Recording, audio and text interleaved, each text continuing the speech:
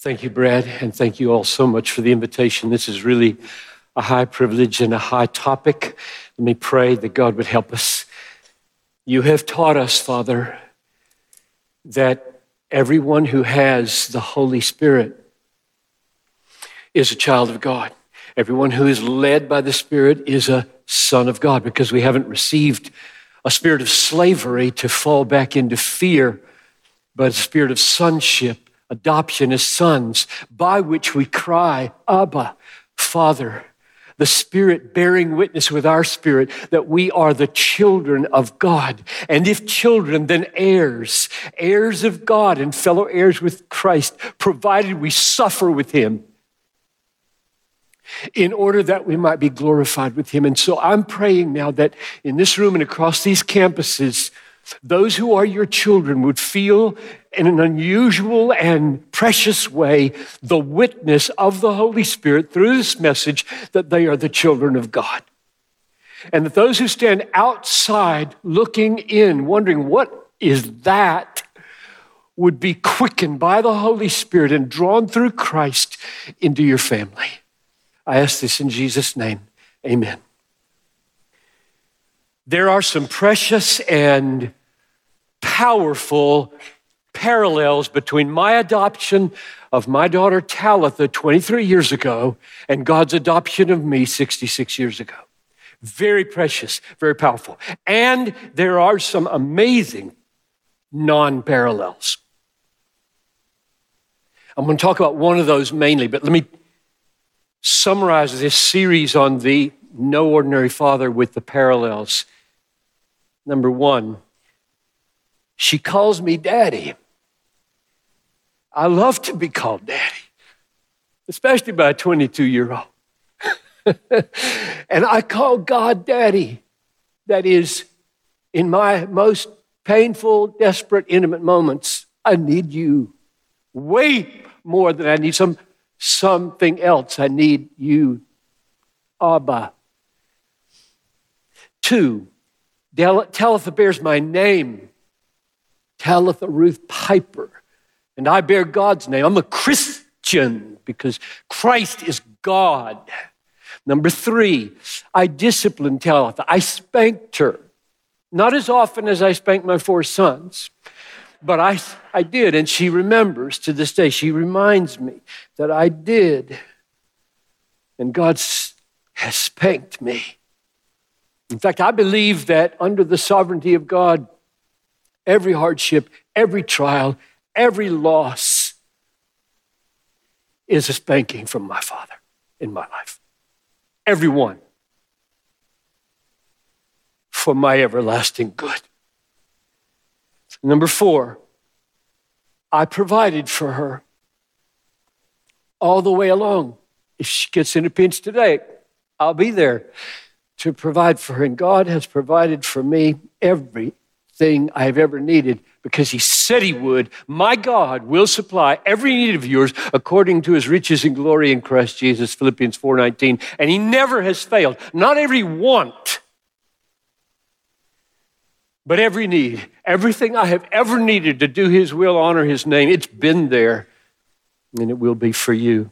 Those are the four parallels between my adoption of Talitha and God's adoption of me and you if you are in Christ. Now, what I want to talk about is one of the non-parallels. No ordinary father, because of the non-parallels as well as the parallels. He is adopting us differently than the way we adopt our children. And you could say on this one, it is infinitely different. So I'll tell you what it is, then we'll go to the Bible to see if it's there, because if it's not, you should not care, right? I hope that's the way you feel about everybody who stands here. I know I have a pulpit. They never have pulpits here. They just kind of walk around. And you shouldn't care what they say at all unless they can show you in the Bible that it's God's word, okay? So just hold them to that. Wherever you are, hold them to that And hold me to that now. So I'm going to tell you what the non-parallel is. I'm going to go to the Bible and show you, I hope, that it's there. And then I'm going to try to persuade you that it's good, because there are so many Christians who hear what is different between my adoption of Talitha and God's adoption of me, and they don't like it. They want it to be more human, more like the ordinary stuff that we deal with. They don't like this. So my main reason for coming here is to persuade you that what I'm about to say is good, because I think you're going to see it in the Bible, and some of you are not going to like what you see.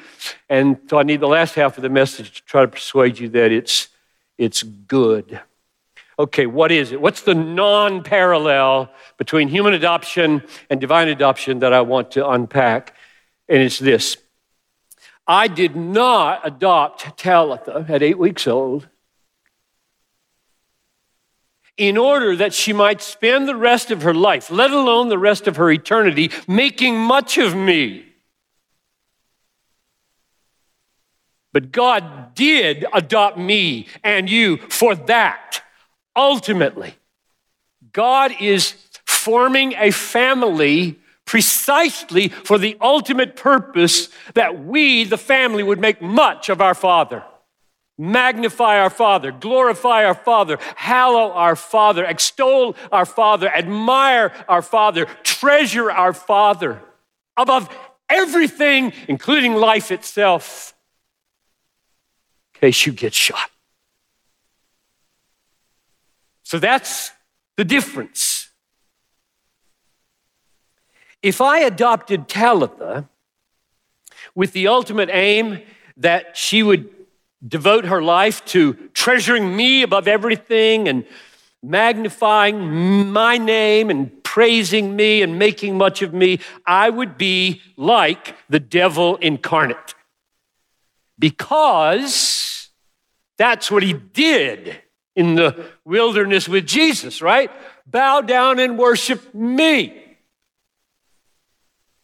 So if I adopted her and said, now that's why I adopted you, so that you would bow down and worship me, I would be demonic. And you would be too. So I didn't. That was not my goal. So here's the question. Why isn't God demonic? I mean, it sounds more like a deranged egomaniac. Goes around trying to find kids and adopt them so that they spend the rest of their life making much of him. It's exactly what he does. That's true if it's in the Bible. So let's look at some texts. I've got three. We'll spend a little more time on the first one. It's the Lord's Prayer. You all know it, and maybe you've thought about it the way I used to think about it. It's Matthew 9:13. Let's read it. Pray then like this. Our Father in heaven, notice, our Father in heaven. Jesus is teaching us how to pray to our Father. It's amazing. The creator of the universe is our Father. Our Father in heaven, hallowed be your name. Your kingdom come. Your will be done on earth as it is in heaven. Give us this day our daily bread. Forgive us our debts as we forgive our debtors, or have forgiven our debtors. Lead us not into temptation, but deliver us from evil. So he's teaching us how to pray to our Father. Not to God in general, but to God as our Father. Now, I used to read and pray the Lord's Prayer with this conception. The first three statements I felt, didn't really articulate it to myself, were acclamations or praises, not requests. And then it was followed by 4 requests. So here's the way I used to think. I praise you, Father, that your name is hallowed. I praise you that your kingdom is coming. I praise you that your will is going to be done on earth. And I have 4 things that I need to be a part of that. I need food every day. I need forgiveness for my sins. I need freedom from temptation that would destroy me. And I need you to deliver me from the evil one so that I can be about these amazing things that I've just acclaimed. That's not right. That's why I used to feel those.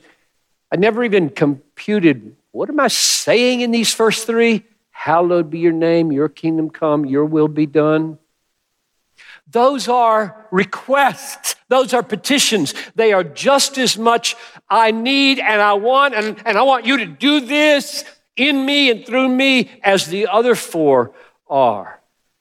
So that was a huge change. And when I saw that, which is really there, I mean, you can see it, that's what they are, they're requests, they're petitions.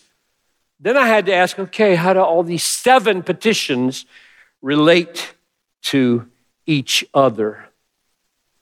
And I'm going to suggest to you, and you just look at it and see if you think this is right, the hallowing of God's name, and I'll get to the meaning of that word in a minute, but let's hang. The hallowing of God's name is first because it's ultimate and all the others are going there. So let me re-pray it the way I pray it now and see if you don't think that's the way Jesus wants us to be thinking when we pray it. Father, this is a petition, cause your kingdom to come. Because when everybody is gladly bowing down to your kingly authority, the central act of every human heart in that kingdom will be the hallowing of your name. Father, subdue all rebellion to your will. Bring every human will on earth into submission to your will. The center of every human will then will be the hallowing of your name. Father, grant me enough food. I don't want to be rich. Guard me from riches. Grant me enough food so that I have life and breath in order to hallow your name. Father, forgive my sins, because if I don't have forgiveness from you, I'm going to be swept away in condemnation, spend the rest of my life blaspheming you in hell rather than hallowing you in heaven. No, God, please forgive my sins and make me a forgiving person. Father, keep me out of destructive temptation that would ruin my life and take away every inclination I've ever felt to hallow your name. Father, guard me from the evil one who wants more than anything that I would live for my name and not yours. That's the way I think he wants us to pray. I think hallowing his name is number 1 because it's ultimate and the goal of everything. Everything, forever, for everybody. That's the goal. So hallowed be your name. That is, cause your name to be hallowed right here first, right there next, and through us, all of Anderson County, all of South Carolina, all of America, all the world, until Jesus comes, as far as we can make it happen. Now here's the question, what does hallow mean?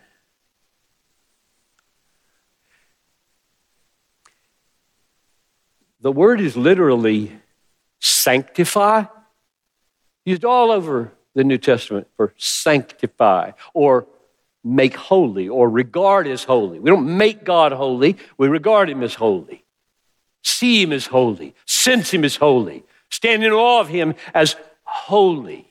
So that's behind the word hallow. Not sure why all the modern translations keep it. Well, I do know why, because we've prayed the Lord's Prayer in English for 500 years, and so you can't change the wording. Everybody would get all goofed up. But nobody knows what the word hallow means. We just think Halloween, and that's not helpful.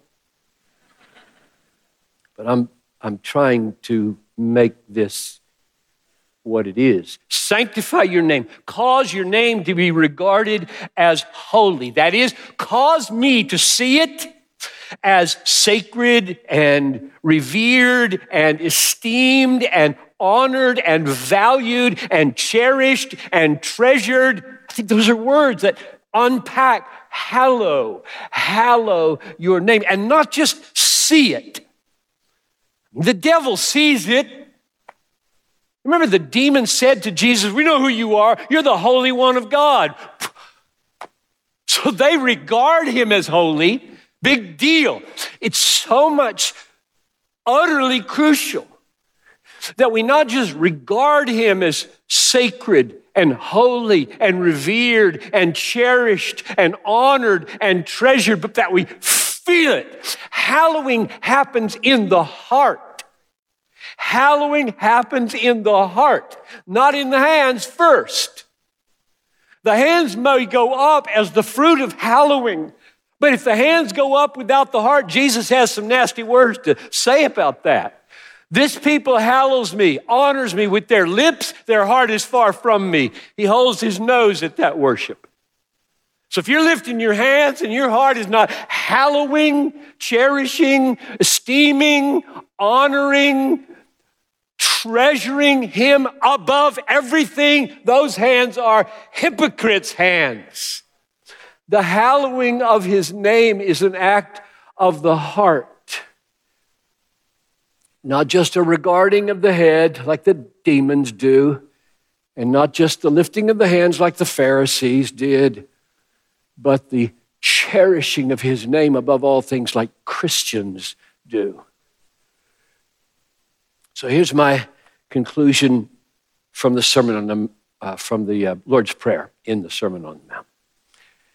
God's ultimate goal for us as our Father, the goal for which every other blessing in your life is given, is that we would revere and honor and esteem and value and treasure him, his name, above everything and everyone else.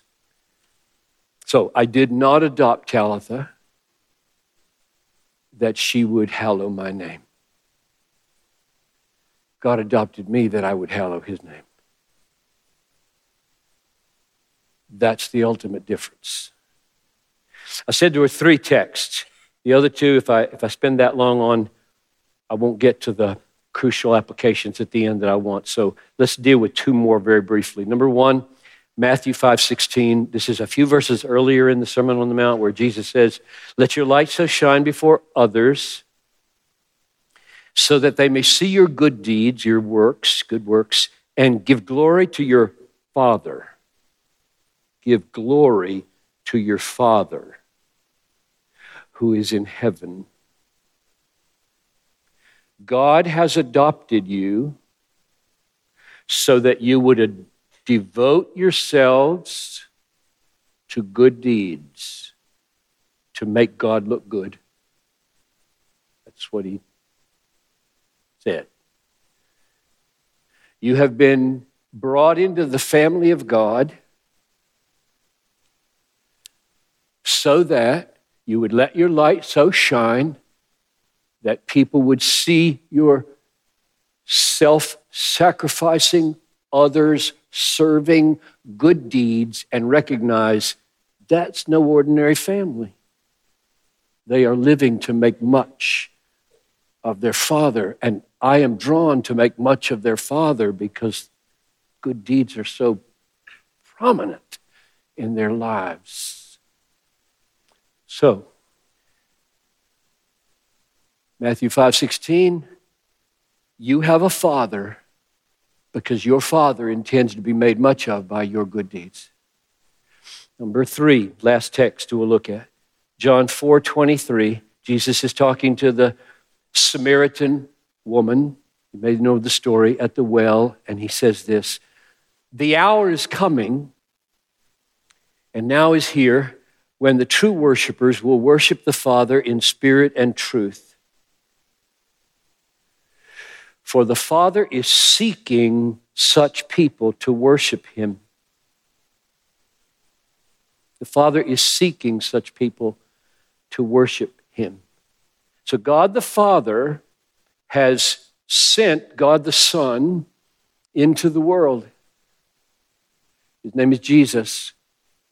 And by his death that we sang about, and by the outpouring of the Holy Spirit after his death and resurrection, God is gathering a family out of the world. And he's doing it because he's seeking worshipers. God is seeking people to make much of him, worship him, hallow his name, glorify him. I don't know if a text could be any clearer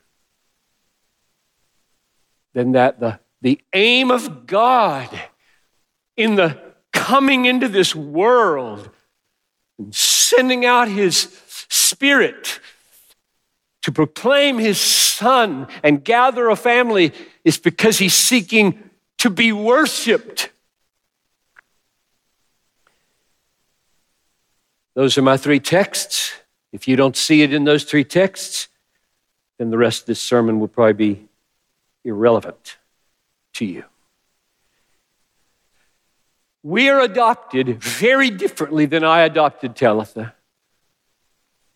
We are adopted by a Father who intends us to spend all our days 24/7 into eternity making much of him. Is that good? Is that good? That's my next question. Because for 45 years, I've been trying to say this in one form or another, and I know that there are many Christians who don't like it. It shifts the center of gravity in their lives in an uncomfortable way. And I would like to persuade you not to be uncomfortable with God's God-centeredness.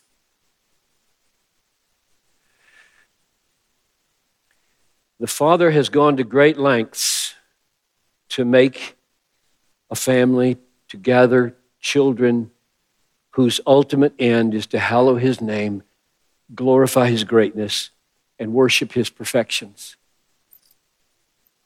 And that seems to a lot of people like he's a deranged egomaniac. He's demonic. Piper preaches a demonic father. Who would want to call him daddy?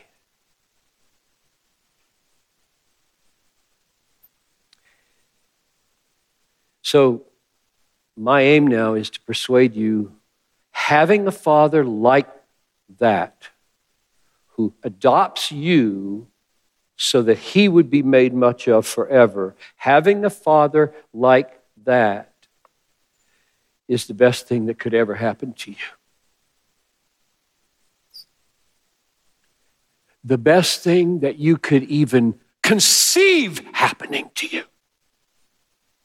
That's what I would like to persuade you of. So to do it, I'm going to just look at one brief half of a verse in Psalm 5:11, and one story about Talitha that I'm going to make up about this coming Thursday, okay? And the text and the story, I'm praying, will make you have an aha moment that turns an egomaniac into the best person in the universe. And his pursuit of your making much of him forever to be the best news you've ever heard. Okay, the text is just a half of a verse, and if we had time, we'd look at some other verses that, here it is. Those who love your name, I chose that because, like, hallow your name. Those who love your name, may exult in you. And the huge question is, the loving of the name and the exulting in the person, how do they relate? The exulting, the loving, the extolling, the esteeming, the cherishing of the name, and the exulting in you, the person, God. How do they relate to each other? And my suggestion is that the loving of the Father's name is expressed and experienced in the exulting in his name. Hallowing is experienced in finding happiness in God's name above all things. Admiration for the name, exaltation in the person. Admiration, that's hallowing. Exaltation, not exaltation. Exaltation is what you do in your heart when you're thrilled with something. You exult in it. And when this exulting in him happens, hallowing happens. That's the way hallowing in the heart is done. So our joy in the Father is the way we experience his worth and beauty and greatness. Being satisfied in the Father makes much of the Father. Being satisfied in the Father makes much of the Father. The Father's name is hallowed in his children when his children are happy in him, more happy in him than health, more happy in him than marriage, more happy in him than children, more happy in him than money, more happy in him than success, more happy in him than life. Oh, how good he looks in the lives of people who find more satisfaction in God than anything, especially in moments of loss and suffering. Now here's the story. So what I just gave you there in that effort to unpack the relationship between hallowing the name and exulting in him and saying that they're one, satisfaction in him and the sanctifying of his name are one, which is the key to why he's not an egomaniac,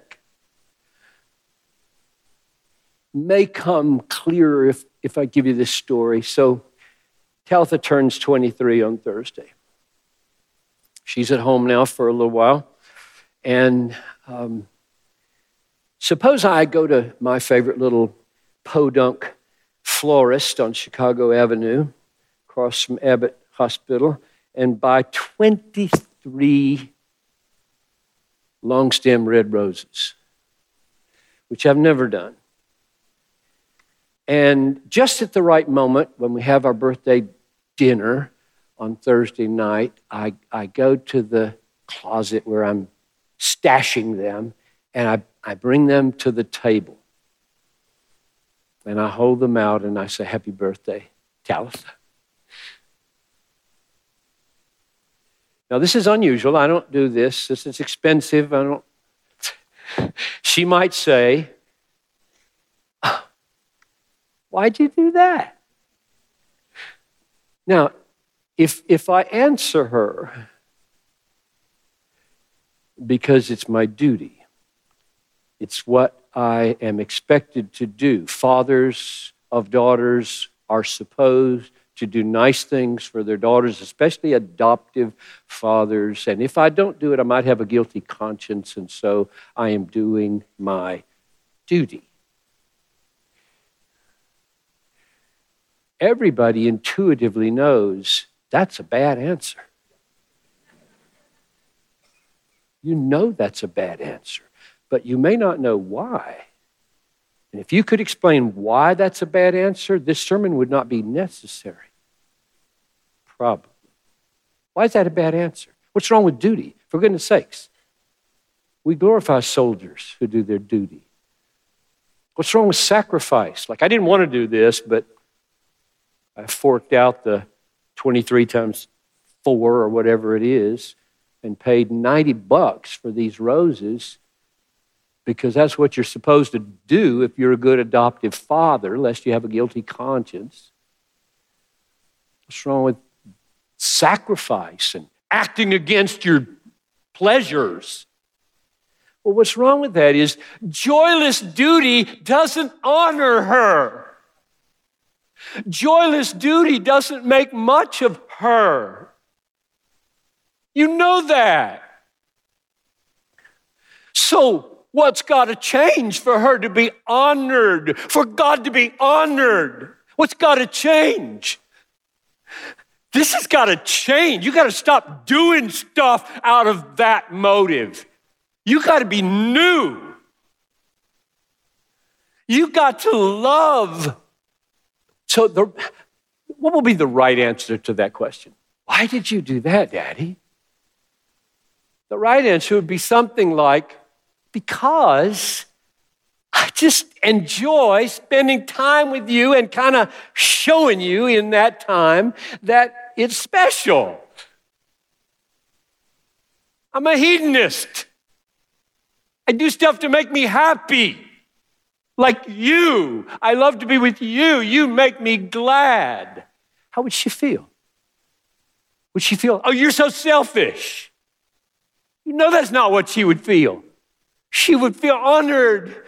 She would feel my daddy prizes me. My daddy loves me. My daddy is making much of me because he delights to be with me. That's the story. So my conclusion is finding joy in another person honors that person.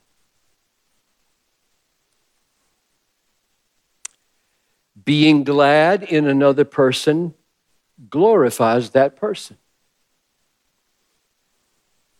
Enjoying a person is a form of esteem for them, and they feel it. Being satisfied in someone's person, satisfied in someone's person, magnifies their significance to you. And that's the way it is with our Father in heaven.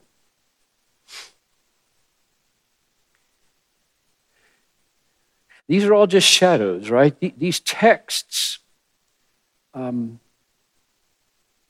all the way it works at the horizontal level at a birthday party are just shadows. They're just pointers to what God is like and how we glorify him and hallow his name and magnify his worth. Namely, by delighting in him and enjoying him and being satisfied in him above all things, finding him to be our supreme treasure. Here's one of the most important, life-altering, soul-satisfying truths I have ever discovered. Our Father's name is most hallowed in us when we are most happy in him, especially during cancer or the loss of a husband.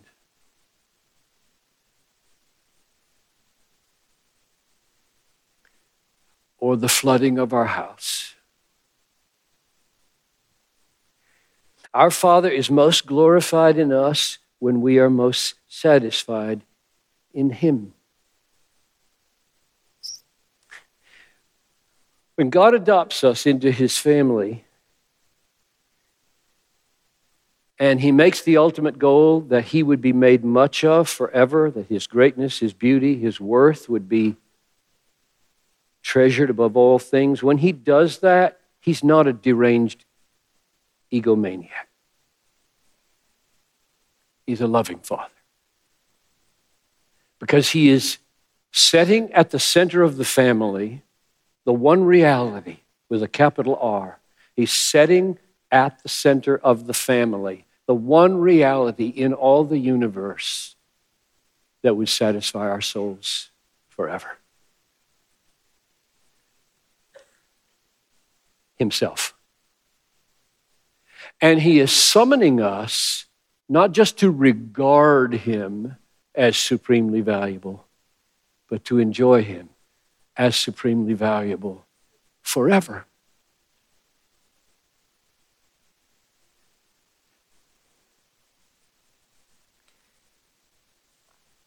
Our Father in heaven seeks the hallowing of His name because that hallowing happens through our being happy in Him. In Him. If you find your Father ho-hum, test yourself.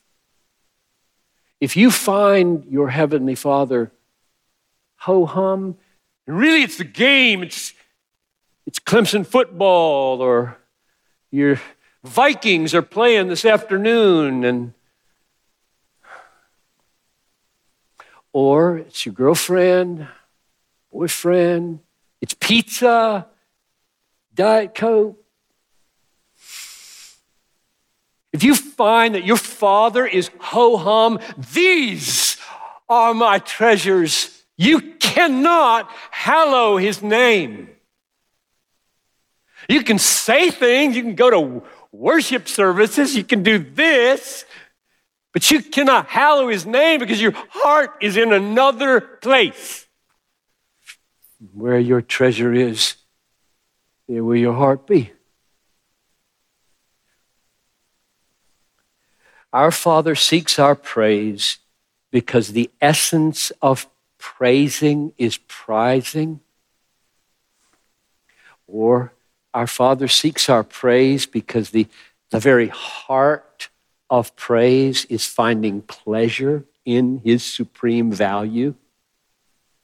And if that is missing, praise is empty. The ultimate aim of your adoption into God's family through Christ is His glory through your gladness in Him. Say it again, because that's the main point of the message. The ultimate aim of your adoption into God's no ordinary family is that you would bring glory to your no ordinary Father through being glad in Him more than you're glad in your life or anything in it.